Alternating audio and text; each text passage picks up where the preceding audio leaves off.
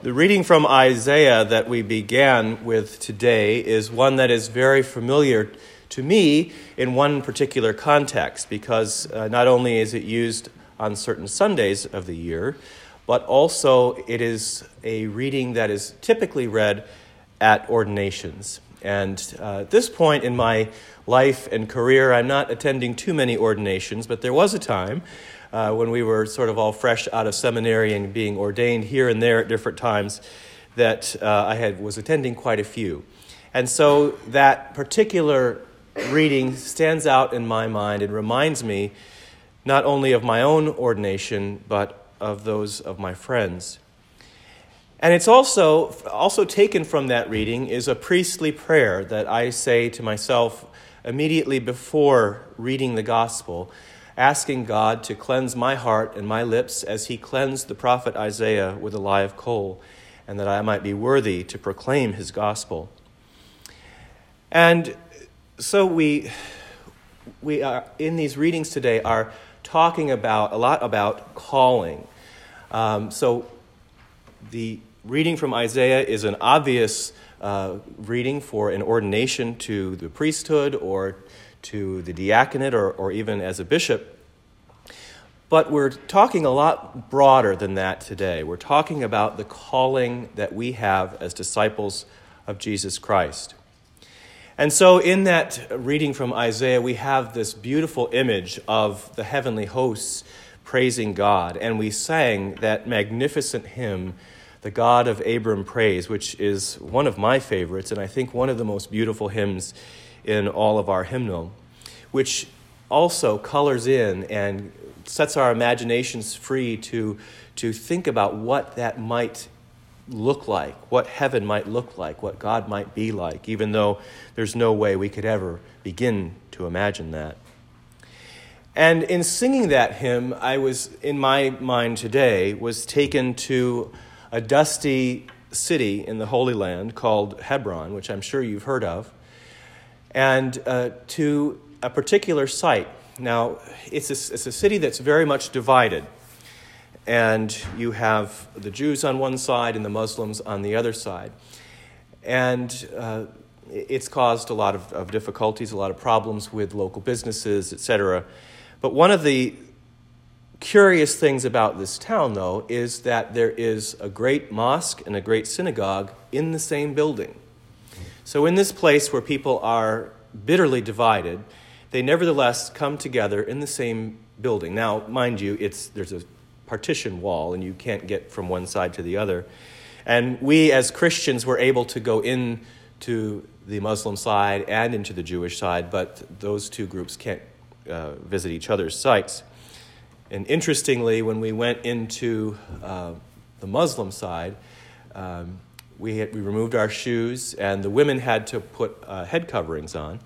And then when we went to the Jewish side, the men had to put head coverings on. So just little interesting things that, we have to do to be accommodating to one another. But the thing that is about this particular mosque/synagogue is that in the midst of it is the tomb of our father in faith, Abraham.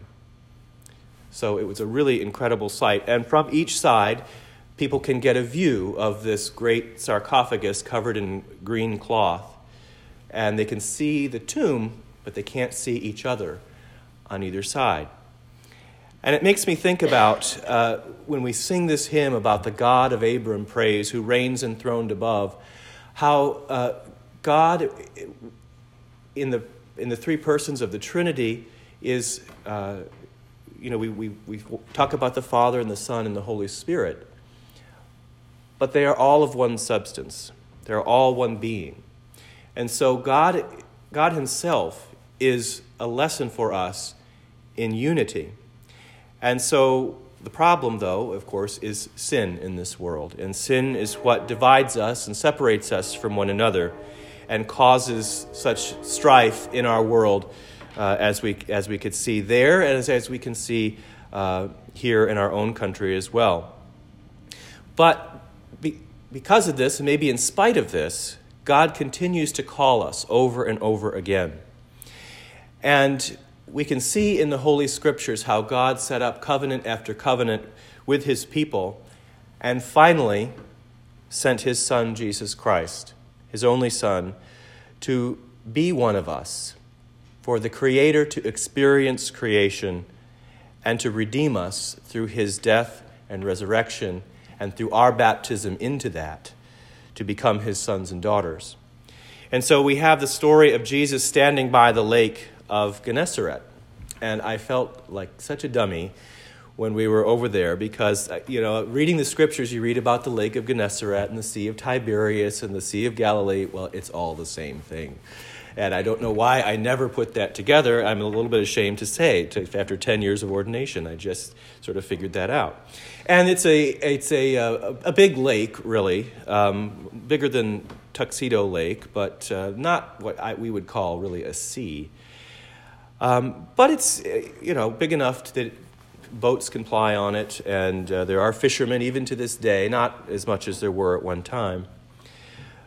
But so much happened in the story of salvation, in the Christian narrative, right around the shores of that lake, that it's really incredible, and it's really sort of a place that is dense with history and spirituality. And so we can imagine when we go there, seeing Jesus standing on this lake, and they have little boats. They're aluminum boats now, and they're kind of clad in wood, and sometimes they have groups out praying. Sometimes they're party barges, and you can hear the disco music playing, which sort of takes away from the mystique of the Sea of Galilee. But hey, it is what it is. They have to make a living. But these boats go out, and you have an opportunity when they turn the engines off. Of course, Jesus didn't have an engine. To just be there on the lake in the silence and imagine being there with Jesus. And how it was that these simple fishermen who were plying their trade were so moved by his words and his presence that they gave up everything they had, their livelihoods, any type of worldly security that they might have had, and they followed him. For in this story from Luke, Simon Peter is told by Jesus to go put out into the deep water and cast your nets one more time. And Simon says, well, we've been at this for hours and hours. Nothing has happened.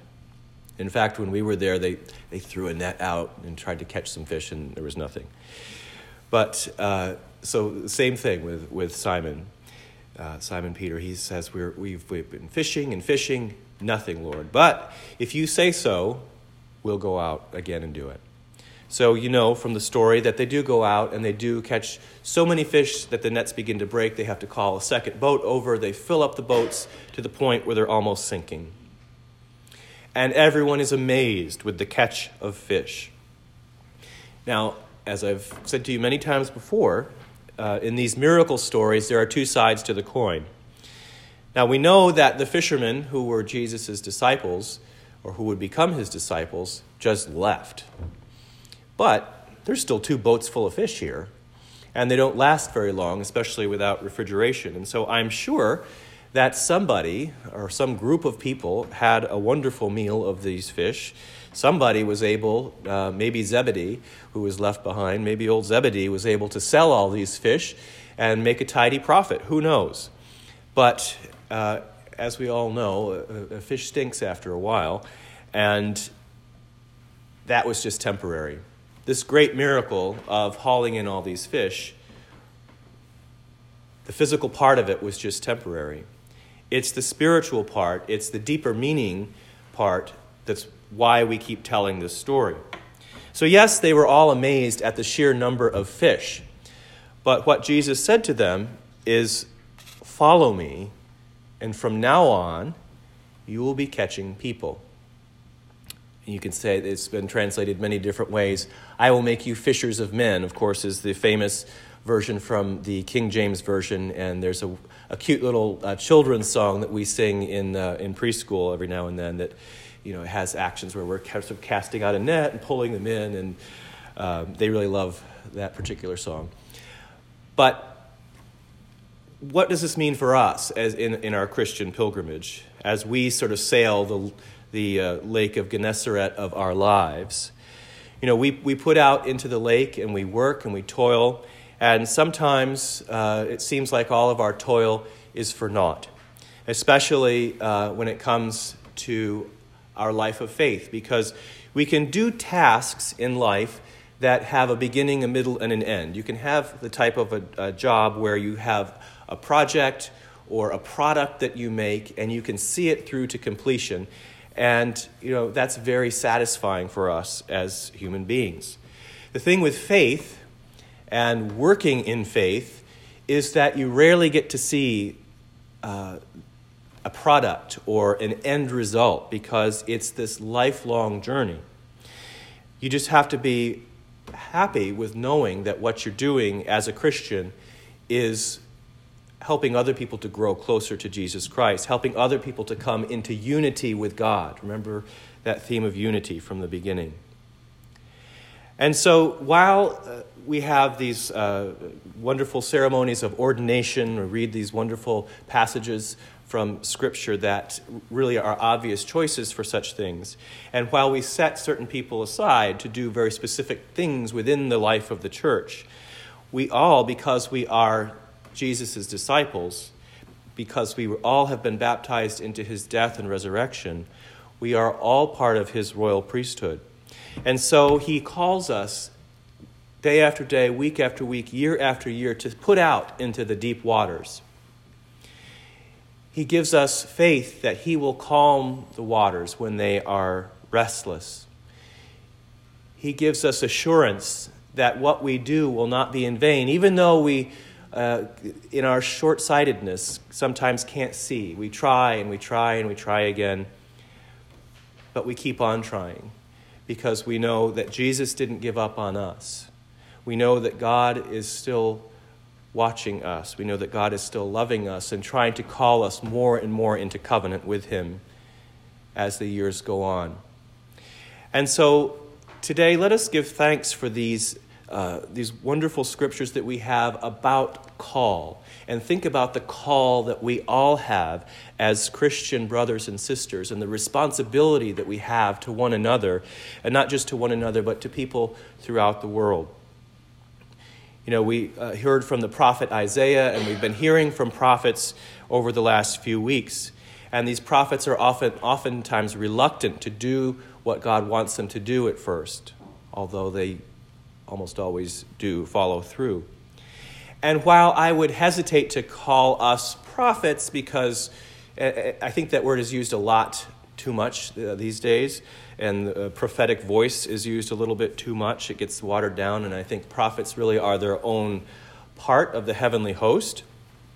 However, we have that still small voice in the back of our minds or in our consciences that call us as Christian brothers and sisters to do that work of God, to speak up when we see something that is wrong, to use our gifts, our hands, our tools, our material wealth to try and help make this world a better place, to try and build God's kingdom until he comes.